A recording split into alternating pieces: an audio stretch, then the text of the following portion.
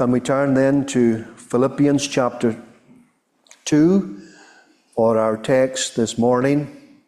Philippians chapter 2, and we're going to read from verse 1, and we're going to read down to verse 4.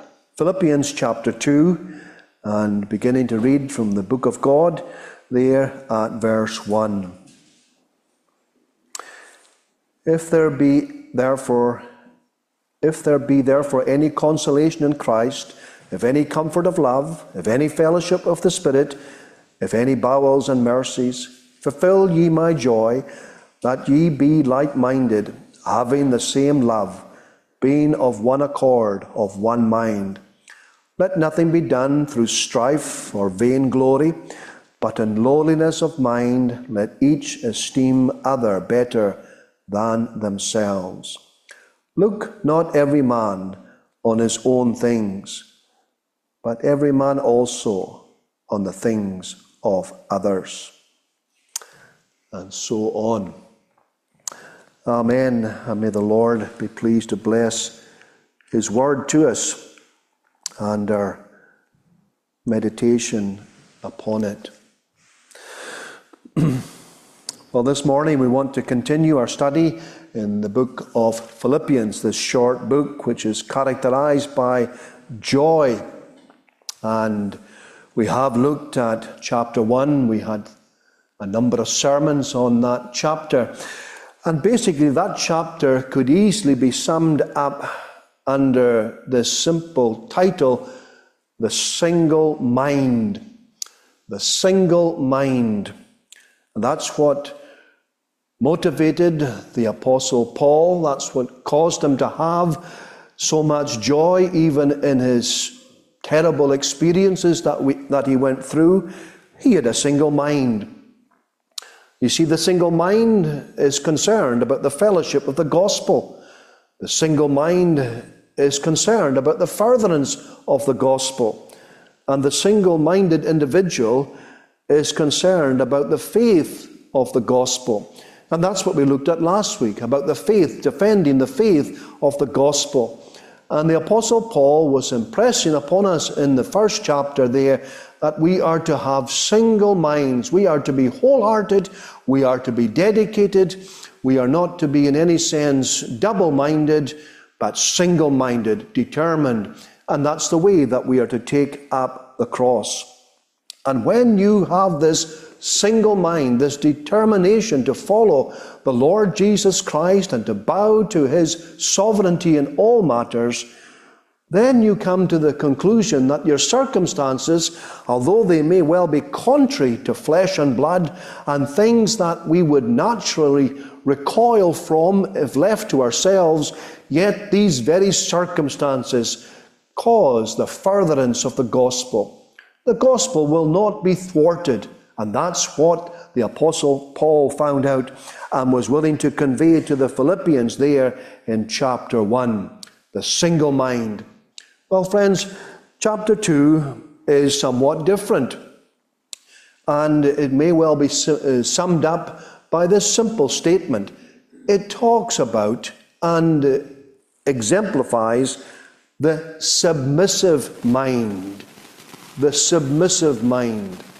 Now, we did not read it, but this chapter here is certainly the most theological of the whole epistle. And in the will of God, by his blessing, we seek to look upon that on another occasion.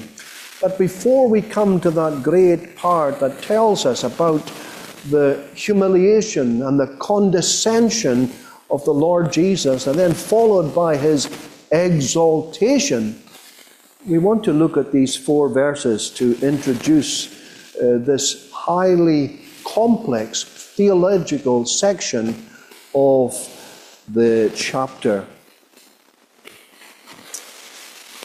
And the title I want to give to our meditation this morning is On the Lookout. On the Lookout.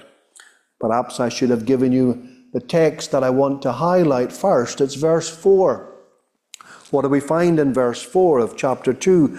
Look not every man on his own things, but every man also on the things of others.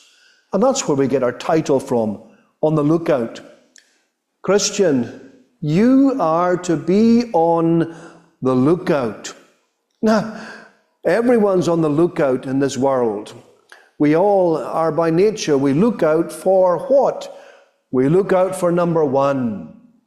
And even in the Christian church today, we have people who are utterly taken up with themselves. They want to satisfy themselves. They want to satisfy their own appetites. They don't really care about anyone else. It's me. It's egotism. It's full of me, me, me. That's what they're looking out for.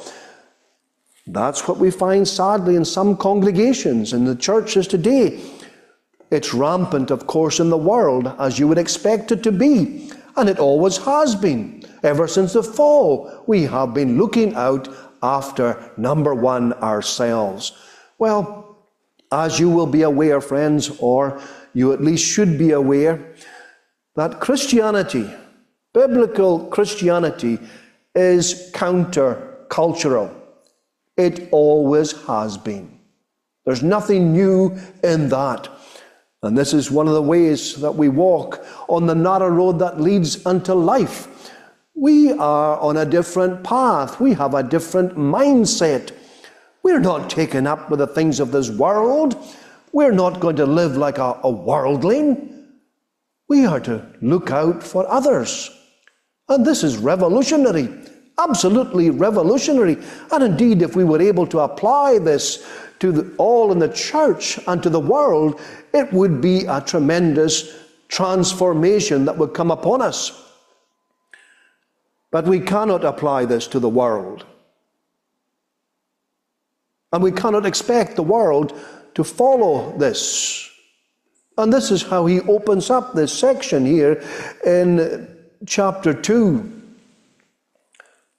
What do we find here in verse 1? Before he gives the ultimate example of someone who did not look out for his own interests, he gives us an introduction. And what did he say here in verse 1?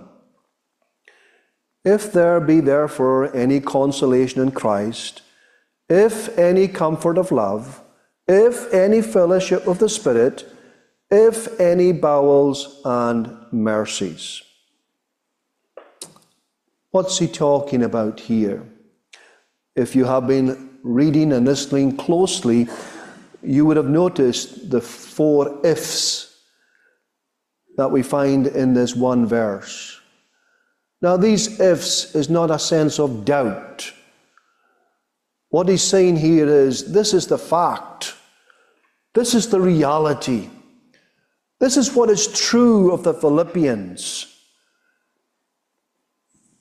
And what he's basically saying in this verse is that you belong to the Lord Jesus Christ. You have consolation in Christ. Your sins have been forgiven. You are reconciled to God through what Jesus Christ has done. You know something of the love of God. If any comfort of love.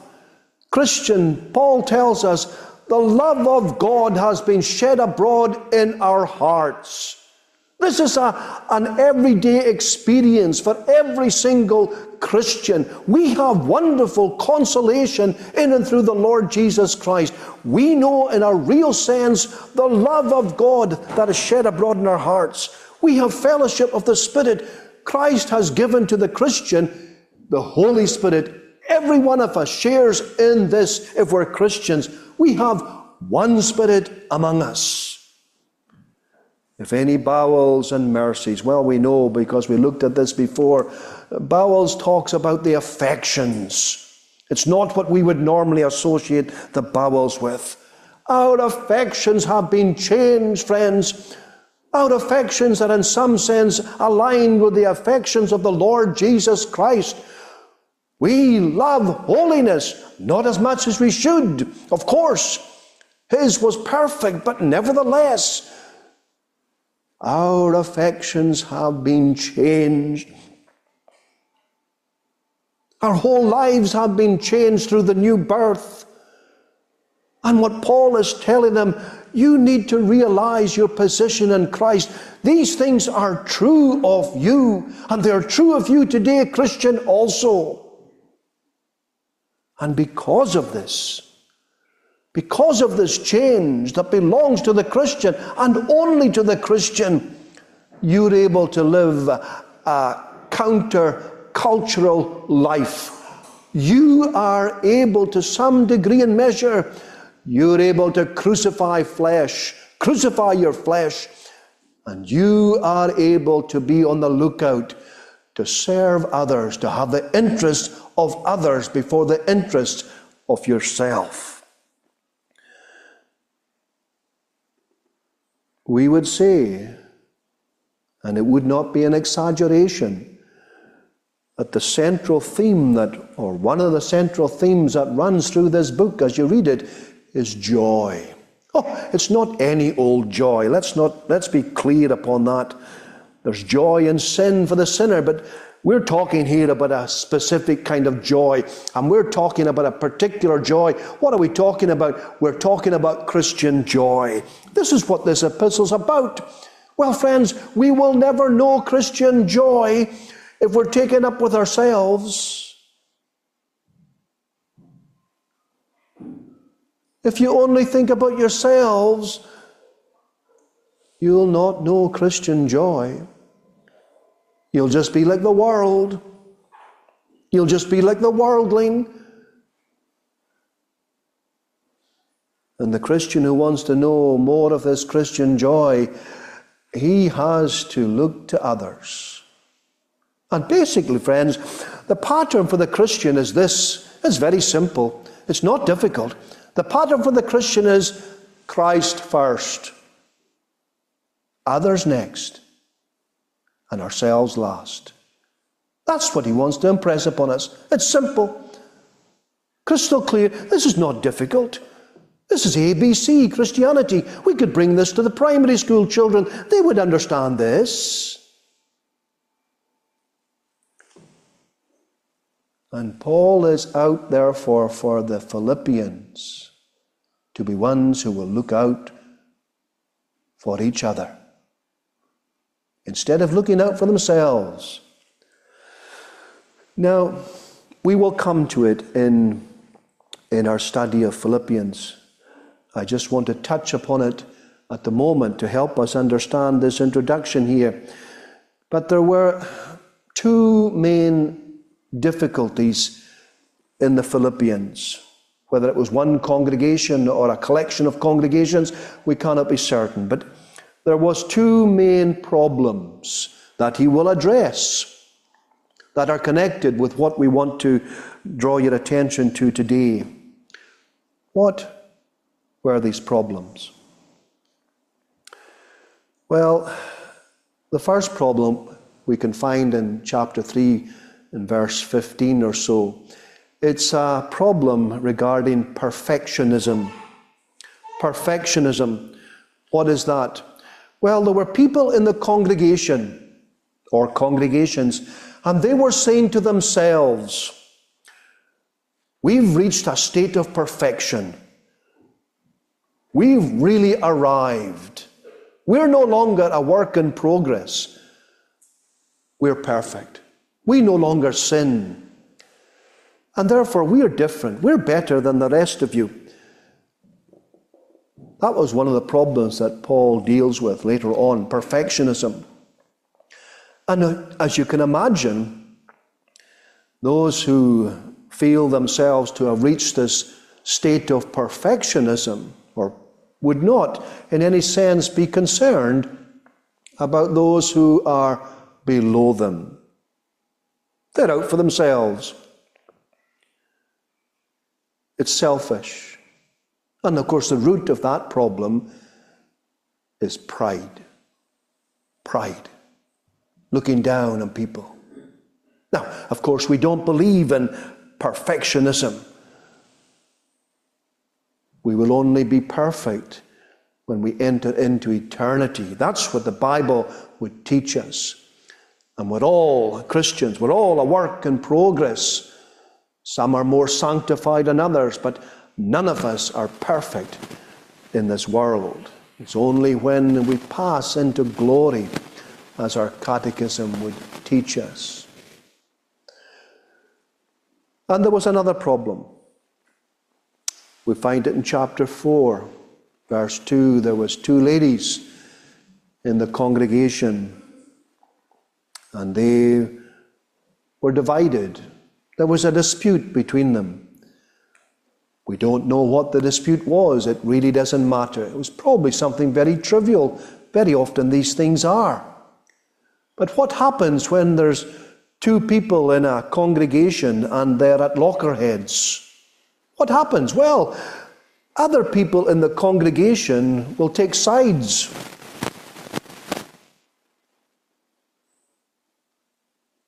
And of course, again, the root of the problem is selfishness leading to pride.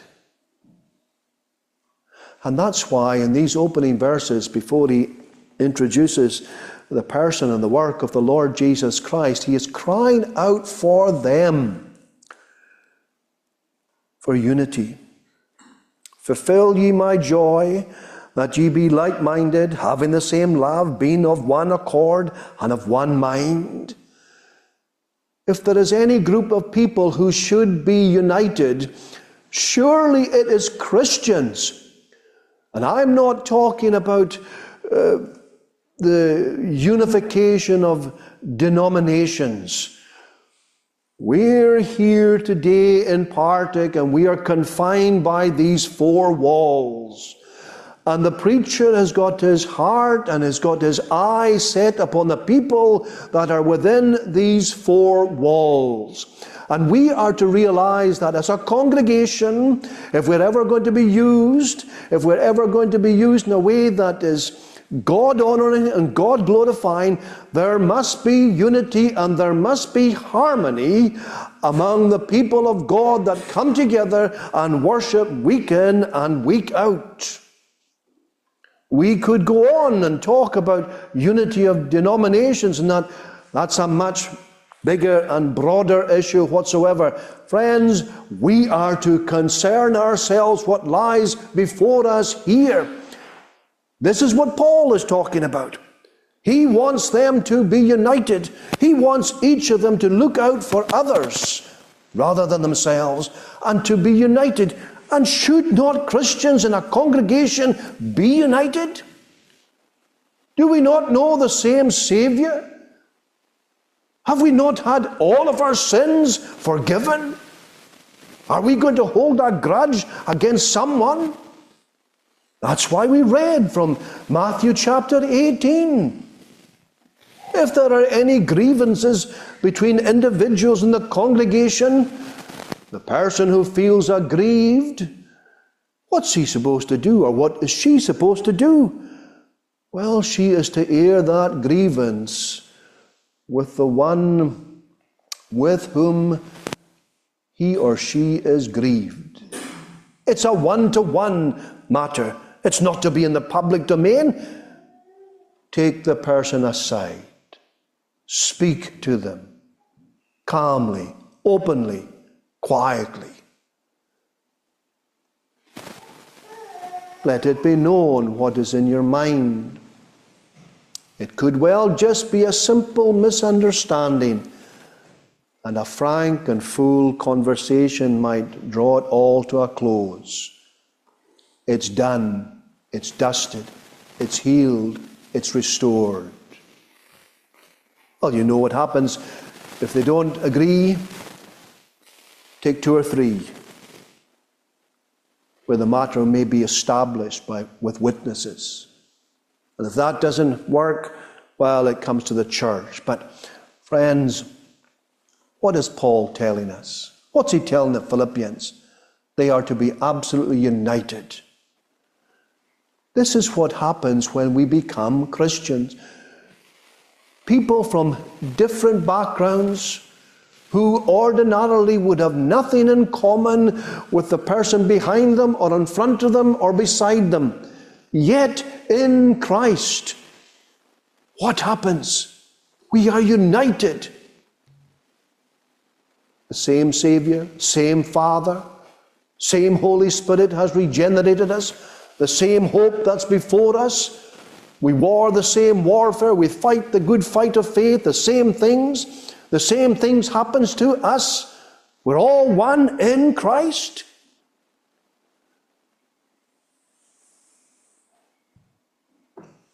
And that's why he impresses upon them that there be unity among them. And he will go on, as we shall notice at the appropriate time, he will go on and offer up a number of examples of individuals who have put others before themselves. In this chapter, we're inclined to believe there are 4 examples that we shall look at in due course. The ultimate example, of course, is the Savior. But Paul himself is mentioned in this chapter, and also Timothy and Epaphras, or Epaphroditus, I should say. They are all given as examples for us. And this is something that the Bible does. It not only exhorts us, but it gives us reasons and it gives us examples. And as we said, Christ is the ultimate example for one who did not consider himself, but put others before himself. This was the very meat and substance of his mission.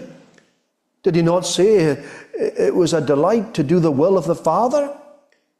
This is how he occupied his life. He followed the will of the Father.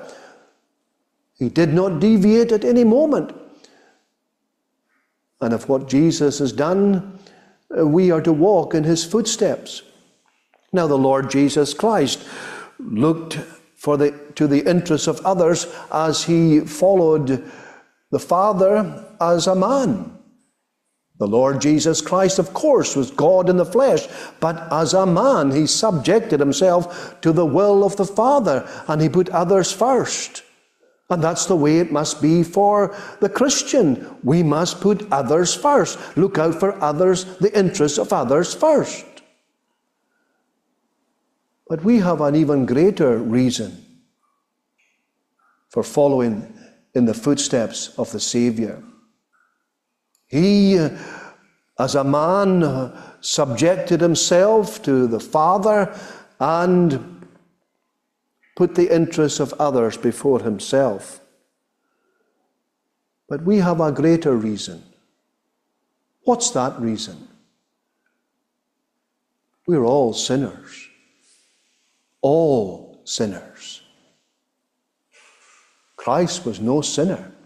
He became sin. Yes, he suffered and died in the room in place of sinners, but it was impossible for him to sin. And therefore, we have a greater reason to consider others before ourselves. Let nothing be done through strife for vain glory.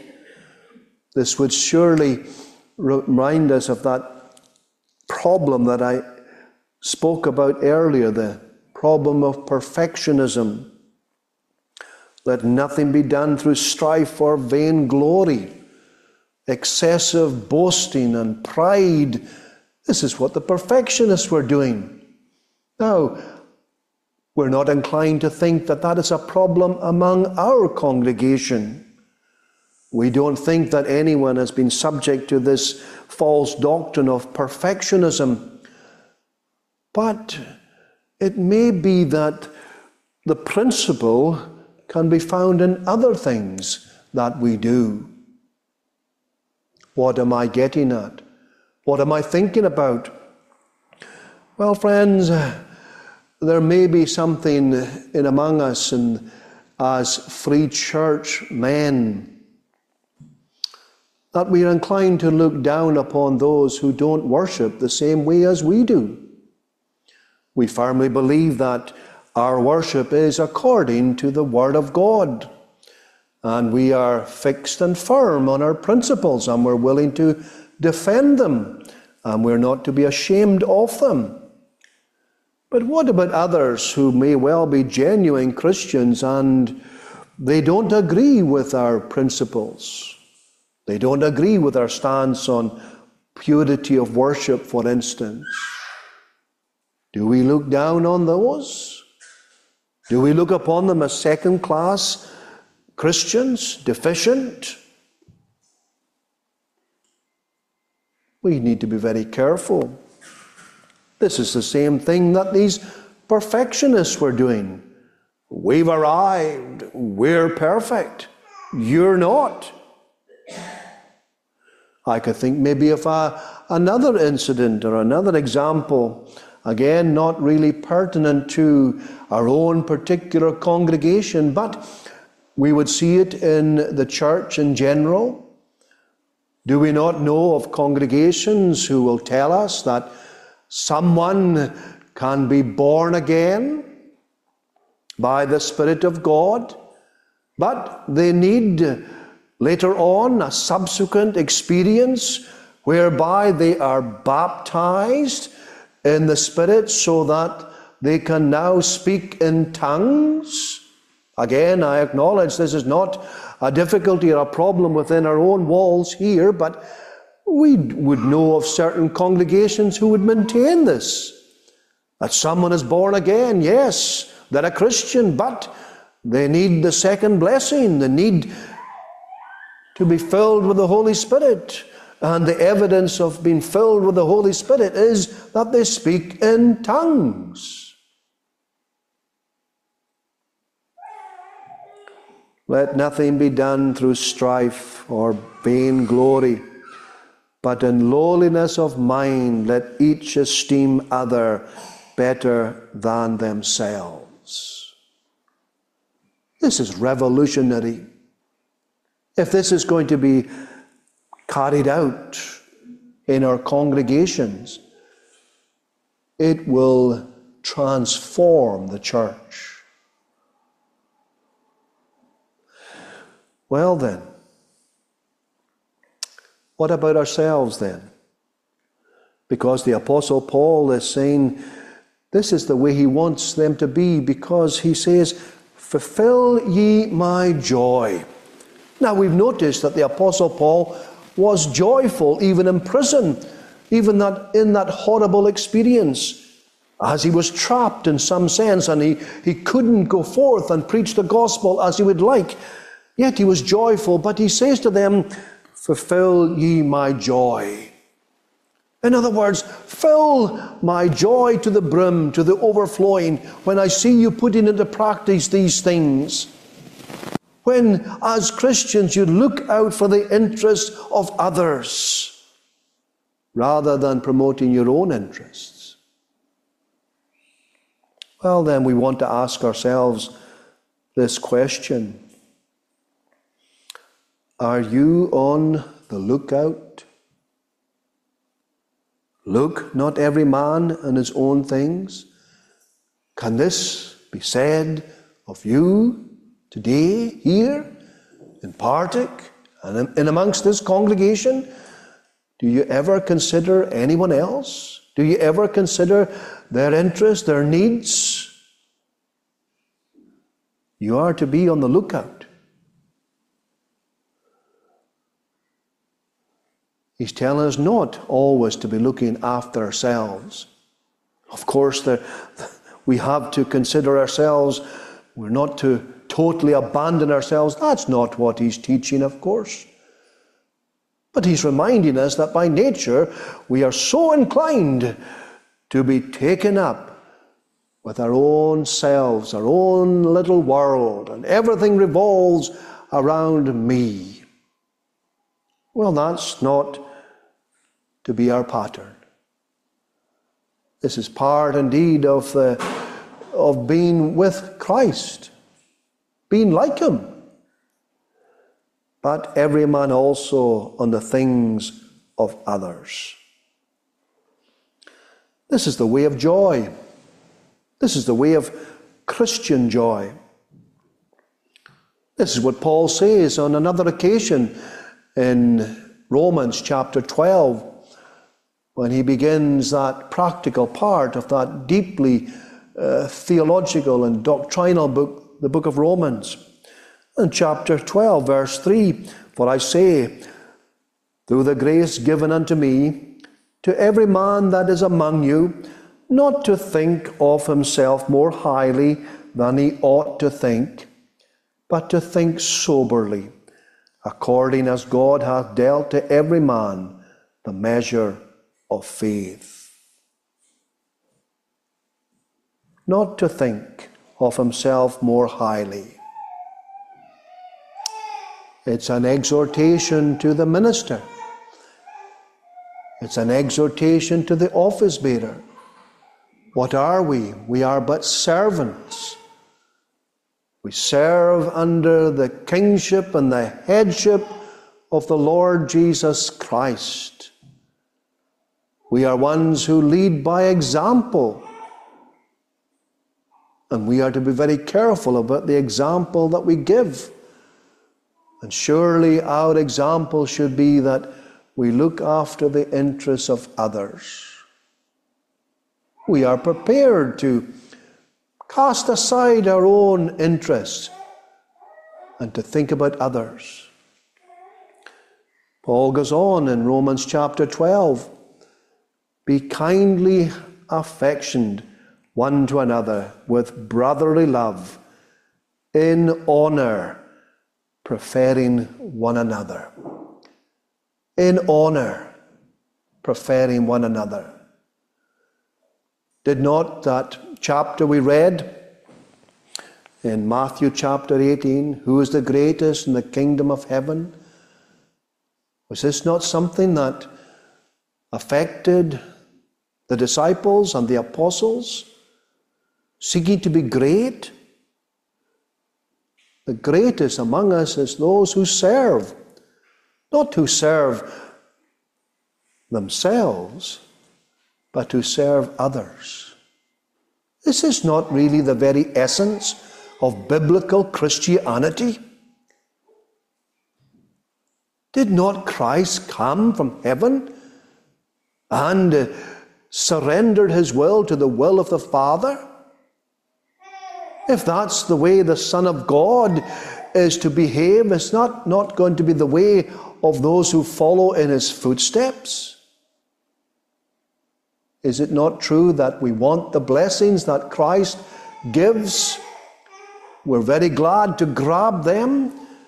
We want forgiveness of sins. We want to be reconciled to God. We want to be adopted into the family of God. We want to know that our eternal future is secure, that we have a home in heaven.